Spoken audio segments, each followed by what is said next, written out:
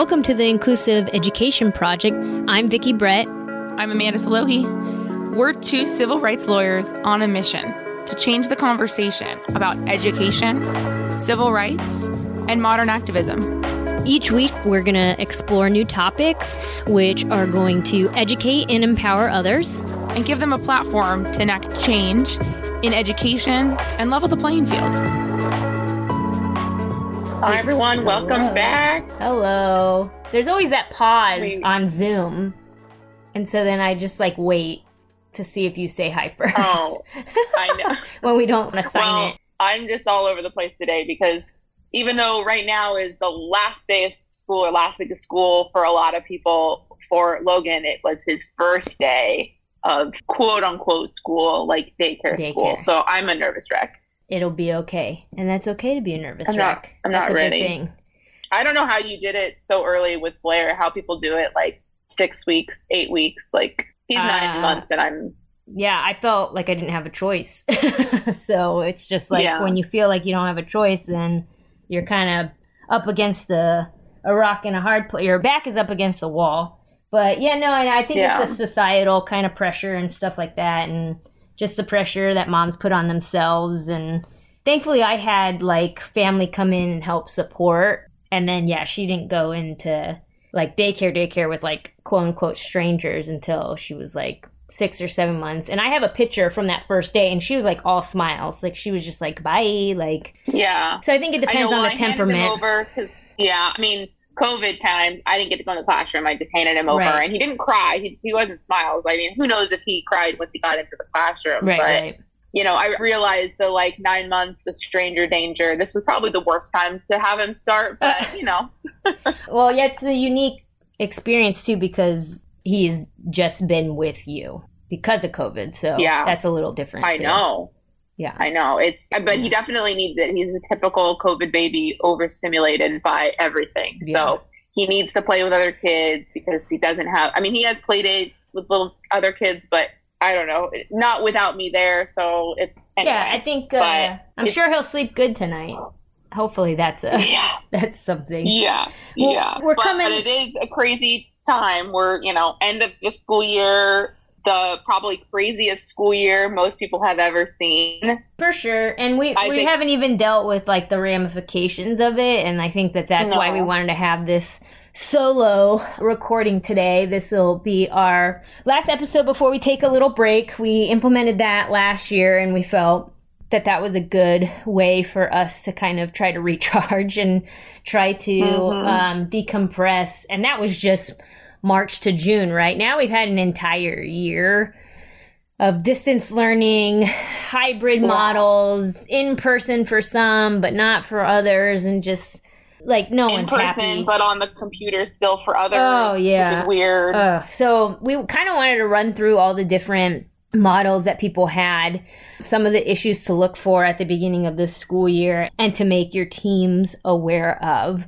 And I think one of the first things we started seeing that we'll start with was the August, September return to school, and it was still distance learning. So by this time, most districts had some type of plan in place for what the schedule would look like. So it ranged for my clients to the super, I don't even know the adjective, teacher that was we are going to have regular school online. And it was just literally 6 hours to, okay, you only get 1 hour of Zoom a day. Yeah. Was that the kind of spectrum that you saw, or do you have different examples or a couple examples that you can think of? I definitely saw a lot of difference. I saw some kids that were returning to in-person with their cohorts, and they would have days, a few days on campus, a few days at home. But some of those kids were still on the computer with the teacher at home.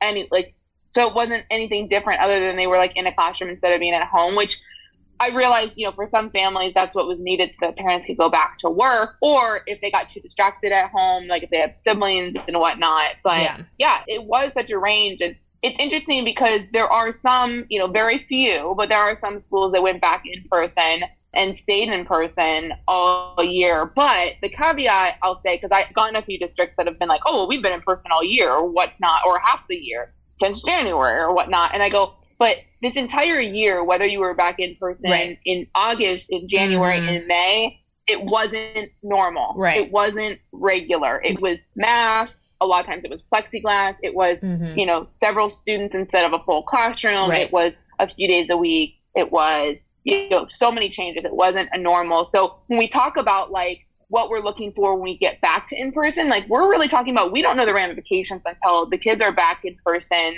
full time with the teacher in the classroom with like regular instruction. Because even some of these kids, like a lot of it was repeating what happened last school year, like the last few months, because that was totally lost. So a lot of the first months of the school year was repetition. So, you know, definitely a spectrum. But you know, one thing that I'm kind of encouraging parents to remind schools, because I keep getting schools say, well, we were back in person X amount of time. But, you know, whether you went back in person at the beginning of the school year or the middle of the school year, it was still very different. There was still a disruption. There was a lot of repetition of content from the previous year. So I think we're in this position where the 2021-2022 school year start for most kids probably will be in person. For many kids, it will be the first time they're back in person. For others, they will have been back in person. But it's not really until the fall, I think, that we can truly tell where these kids are at. And I think, you know, I had a client the other day, I was talking to him, and we were talking about the last time that either assessments were done or a doctor's note was provided. And it was 2019. And my initial reaction was, wow, that was so long ago. And then I thought, and it was like, okay, well, if it was fall of 2019, that was right before the pandemic, there has not been an opportunity for kids to really go, like, if they needed a doctor's note. So that's one thing that people should be like thinking about is they might need to get updated doctor's orders. If you have a healthcare plan within your IEP, if you have any kind of medication being provided, if the last time you provided it was before the pandemic, that was 2019. So those are going to probably need to be updated. But, you know, to a certain extent, schools need to give some grace to that because, you know, everybody's going to be clamoring to get doctor's appointments to get these orders over the summer. And it just may not be feasible if you have multiple doctors. So, you know, communicate with your team and don't be afraid to be like, yeah, this might be old because we haven't gotten into the doctor. The COVID-19 related cases that we've seen coming through here in California, it's the Office of OAH, Office of Administrative Hearings. We're seeing cases come where like no services were provided whatsoever. And obviously a lot of the clients that we have either had us throughout the school year, making sure that the IEP was implemented, or even some of the newer clients, you know, we're talking about regression. So the child did not make any progress on their IEP goals. And I think that's important for a lot of the parents to understand that when we get back, and I was trying to look for the guidance, if I find it, we'll put it in the show notes, as to the language that was used by the California Department of Education, talking about how teams should address regression. And it was like in like April, I think, of 2020. And it was like, you know, when schools get back in session, you know, or get back to in person, there was like some terminology. It was just like very gray. It was like the teams can address like regression in whatever form that would like look like. Right. So. And they're supposed to have this conversation, but where we've seen teams kind of be all across the board with it is what's considered in person, what's considered back, because if it's a hybrid model or if it's in person, but you're still on the computer, or if there's cohorts, you're only there 2 days, whatever, is that considered in person? Are we waiting for things to go back to normal? I don't think things are going to go back to normal. Exactly. And so I think like helping the team like talk about that, right? Because I've had a lot of teams when I've tried to address it in spring IEPs, it was like, well, let's wait until the fall and then we'll do some assessments and we'll do this and we'll do that. And it's just like, okay, well, you don't need assessments to necessarily know the child's regress. Like, yes, if you want to know like the type of instruction the child will need to like make them whole again, I'm for that. But if you're just doing assessments just to say that you did assessments and the kid's fine, like that's not okay. So I just want parents to kind of be made aware. And I know something that has also been asked about are a lot of these enrichment programs. So there was emergency funding and just other sorts of funding that school districts were provided with. And a lot of them have chosen to use it for, a summer school type program for all children. So I think that that's really important for parents of kiddos with special needs, is to make that distinction that this is not like ESY, like per an IEP, which some kiddos still need and will be getting. This is an enrichment program that is offered to all children. So you still want to make sure that your IEP is in place, that those supports and services that your child has been provided, if it's like a one-to-one aid or accommodations or anything like that, would still happen. And these enrichment programs are likely not going to be individualized. And what's important to note is when we talk about if a child regressed during this time and the Department of Ed saying that the students that have regressed, they are entitled to compensatory education, these enrichment programs, and in some cases, schools are offering like some tutoring services. These services is not what you're entitled to. I mean, you are entitled to this, but you're entitled to more. And technically, I've seen this in some school districts where they will offer to a particular parent tutoring services, because like the district has like an agreement with some type of tutoring agency, and it'll only be like, let's say, just say 10 sessions. And I tell parents, this has nothing to do with the IEP. Like, this is something that they're offering to you, and your child may need something in addition. Now, it gets a little trickier if they're saying it's part of the IEP and stuff like that. But most recently, when I've seen it, it was something that was offered to a lot of children, not this particular child. It made it seem, the district person made it seem like it was like comp ed. Well, they're trying to make it seem like this is your comp ed. Right. Like, deal with it. And it's like, it's almost like trying to put a Band-Aid on it and trying to like make sure that parents are like somewhat happy. And I'm not trying to say that like they don't mean well. Obviously, some schools have realized these kids need more. We're going to provide it. But they're not taking the time to figure out individually what this kid actually needs. They might be offering 10, 15 hours of comp ed. I have one case where they offered 16 hours. And I'm like, 16 hours doesn't make up for an entire year and a half. Right. And like, how is that individualized to this student in particular? Yeah. And that's the problem, is that then if the parent says, well, I feel like this is a good thing, I'm going to take it. Maybe this is what we're entitled to. It's fine if that's appropriate for your child, but just know that it should be individualized. So if the team didn't have a discussion about what is actually needed for the kid to be, individualized per like whatever regression occurred, or not just regression, like the governor in California was very specific that these students shouldn't just prevent regression. We should still be challenging them to make meaningful progress. So it's not just about regression. If they've just kind of stayed status quo, that's not enough either. So we need to be looking at, should these kids be entitled to more than what this enrichment program is offered? You still have a right to, seek what's appropriate for your child. And we may not know what's appropriate until they go back in person in the fall. Right. And that's okay. But I think that those conversations need to be had. And I think the acknowledgement of this has been a tough year for all kids can be said, but I think it really does a disservice to what that particular child and that particular family had to go through. So I highly encourage IEP team members. Everybody knows it was a hard year for everyone. You don't have to say it. Let's focus on the child that's in front of you, because I've had to say that countless times at IEP meetings. While it's been a hard year for everyone, I think that we need to focus on this child. And while it's a unique situation where we find a lot of kids have been in, like, we need to talk about this particular child, because it just really like cuts. And just like I saw a quote about this the other day where it was just like, okay, like, we shouldn't just be telling teachers like, yo, have a good summer. You did great this last year. It's like, no, like, you're completely like not acknowledging just all of the strife and the grief and the trauma that all of us have exposed. And I think one thing that I've realized is with kids starting to go back in person, a lot of students suffered so much during distance learning that when they returned to in person, the expectations were very low, because teachers are in this mode of, I realize a lot of these students didn't learn as much.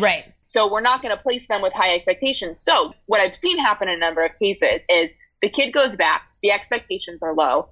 the student is like so happy to be back in person that they do really well. Right. And I'm going to put this in quotes, they do really well considering the circumstances. Yes. But just because they did well with low expectations and they're like finally in this, it's almost like a honeymoon phase, that should not be an indicator that they're fine and that they didn't regress, because it should be based on where were they before the pandemic and where are they now. Just because if they haven't regressed, it doesn't necessarily mean anything, because if their expectations are to, complete content that is not because right now we're at the end of the school year. So the end of that school year expectations is probably not what's being placed on these students if they're returning a couple months before the end of the school year. So I think that's really important to note, is like, you need to look at like, where was a student before the pandemic? Where was a student functioning during the pandemic? And what are the expectations placed on them when they go back? And you need to look at all those factors, not just, oh, well, I put a book in front of them and they're able to read it, so their reading fluency and comprehension is fine. Well, that's not enough to really be indicative of how they are, how they're doing. It might take for some of these students the entire next school year to determine where are they, because we could have a honeymoon phase of, well, they're back in person, they're happy to be back in person, but 2 months later, they're having behavioral issues again. Right. I think that also kind of acknowledging that different districts, and we'll probably have a conversation closer to the beginning of the school year about any requirements and things like that. I think it's too early to tell what people are going to do for next school year. And until we start having clients get these letters about what, restrictions or requirements or whatever are needed. But I think it goes without saying that it's going to look a lot different. The school day is going to look a lot different. I think a lot of clients have even said most schools, they will be back, but it will be still some form of a hybrid. Like now granted, there are some schools that will probably go back 8-2 or whatever and like have some semblance of like what it was before, but kind of like how you were saying, where I would just hope there's a bit more grace for a lot of these students and how students learn than they have in the past, because I just feel like hearing the same story that the kid is lazy because he has, but he actually has ADHD and it's not laziness. He's like overwhelmed. Like I'm really tired of hearing that. So I would hope that this kind of leveled the playing field to a certain extent, so that, and I get it. Teachers understand that there's unique needs of the children in their class. Not everybody's at the same reading level and things like that. But I would hope that with the acknowledgement, and it's so hard too, because it's not like these teachers are going to get those kids again, right? Like a new teacher is going to have to kind of figure out. And I think that that's the hardest thing. So it was the CDE, and it was talking about, now I know I said like, I don't want assessments to be done just to be done, to show like, get those assessments as soon as possible, because the CDE was talking about how local education agencies, so LEAs is another term for what we talk about when we're talking about districts, and some of them kind of get together and can be their own LEAs and things like that. But it was talking about educational needs can be measured by assessing whether or not the child continued making progress in the Gen Ed program or alternative course of study specified in their IEP, or toward meeting their individualized IEP goals, and or if any regression occurred during the period of school site closure. So to a certain extent, and the beginning of that, I should have said, the beginning of that paragraph says, once the regular school session resumes. Okay, well, what's the regular school session? Because a lot of the in-person, they were going, let's say 4 days a week, 5 days a week, but the teacher was still on Zoom. Right. And or they were only there for 2 hours. Or they were there on a hybrid, which was 2 days a week for a couple hours.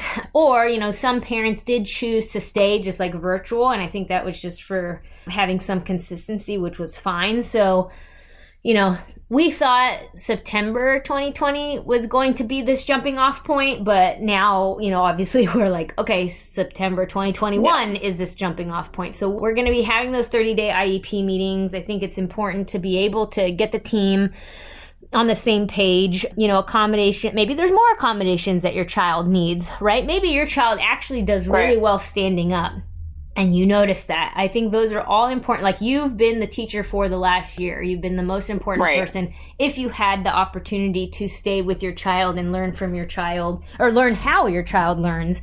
And I think that it's imperative to have those IEP meetings at the beginning of the school year and make kind of, if you hadn't already, during this school year, make that known. Because, obviously we got to winter break.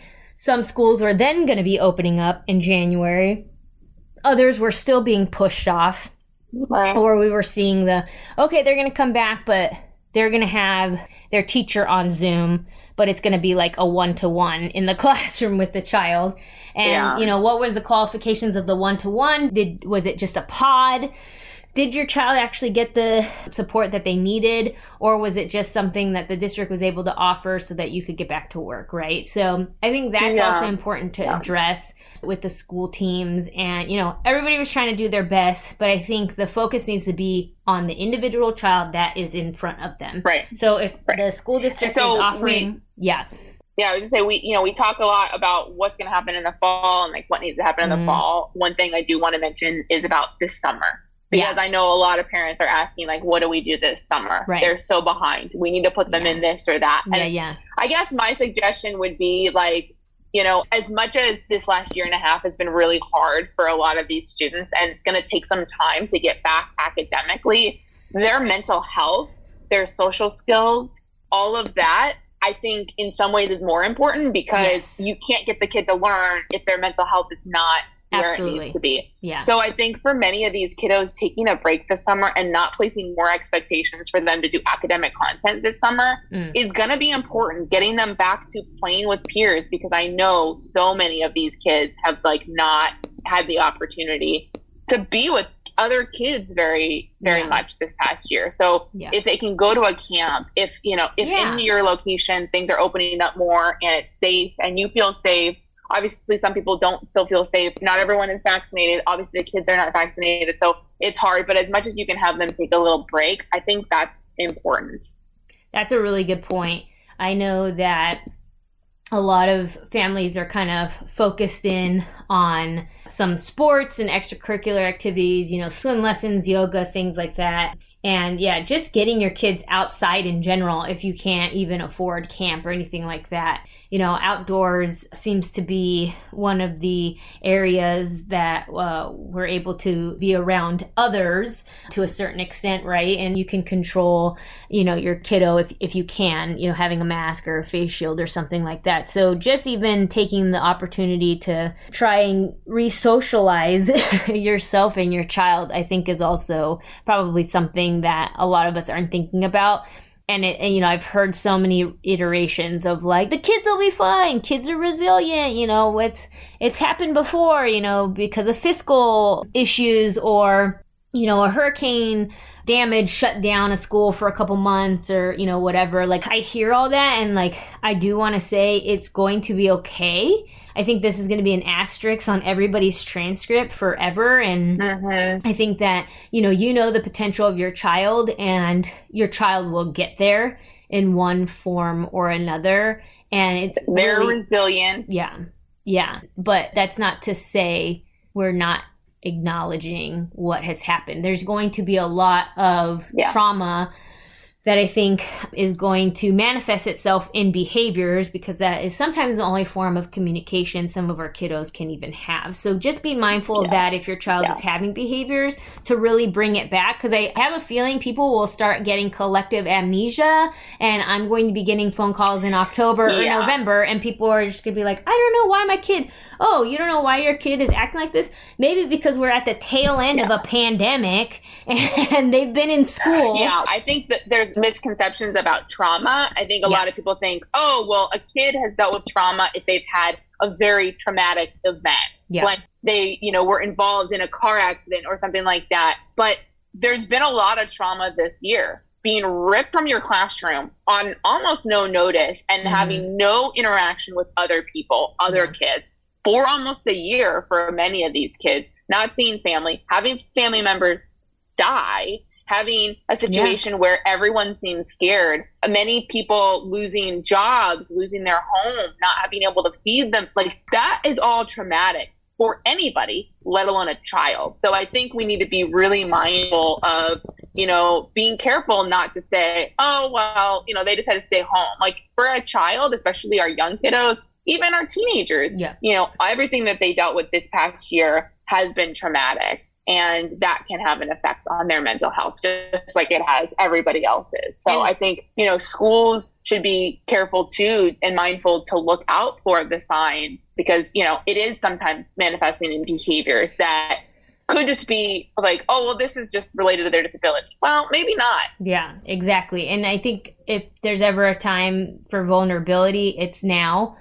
I think that it's important to let the team know, as uncomfortable as it may make you feel, any of that trauma that you guys have suffered, whether it's being displaced from your home, losing a job, being at home for a year and a half. I think it's important because the district's only going to respond with what they know. And they should, obviously we make a living out of looking at records and showing the district you were quite aware of this child and their special needs and, right. didn't do X, Y, or Z. But I think it's also important for parents, if you did get private therapy, any type of private service, I think it's important to let the team know, hey, you know what? I did have them in the YMCA swim class for socialization. That whether you think it relates or not, I think it's important to share that with the team, because if anything, if we pick up the case and we look back and we go, wow, mom had said that there were some sensory issues. She put them in private, OT or whatever. And the districts, didn't even do an assessment or whatever. Like, I think it's important because that is what we use in a lot of our cases, because you are part of the IEP team. Whether you were beside your child this last year or not, you have always been a member of the IEP team. So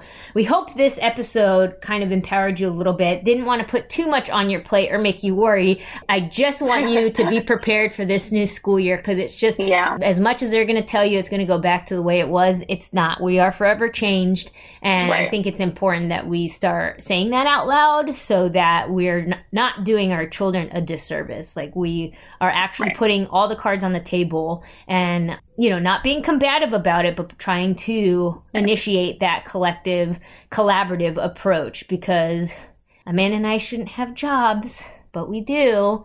And we just are trying to untangle this past year, not to mention everything that happened before this past year, right? Like, sometimes we see stuff and it's not just the function of this year, but hopefully as things open up over the summer, we recognize that in many places it's still not great. Many parts of the world, it's still not great. In California, we just hit our June 15th, like, the state is reopened phase, but not every state is.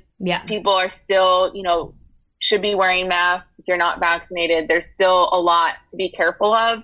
So obviously we want you and your children to be able to take some time to have a little break this summer, but we do recognize that that's not always possible in every location of our listeners. But hopefully we see things starting to get better. And, our little PSA for today, if you haven't been vaccinated, please consider it. Absolutely. You're getting a lot of free stuff, so take advantage of that. I saw a meme the other day that was like, I did my due diligence. I got my vaccine the minute I got it, and all I got was a little sticker that I'm vaccinated. People who held out are not getting free cars and millions of dollars. Yeah, that was pretty funny. But you know what? Whatever it takes to get to the point where we all can be safe. Absolutely. If you guys have any questions, comments, or concerns, you know where to find Amanda and I. We live on our website or through our social media. We actually get quite a few people in our DMs, which is nice, asking us questions, and we respond as quickly as possible. We are going to try to take this next month or so. We'll be back with fresh recordings for you guys soon. So thanks for sticking around, and we will see you on the other side. Bye. Bye.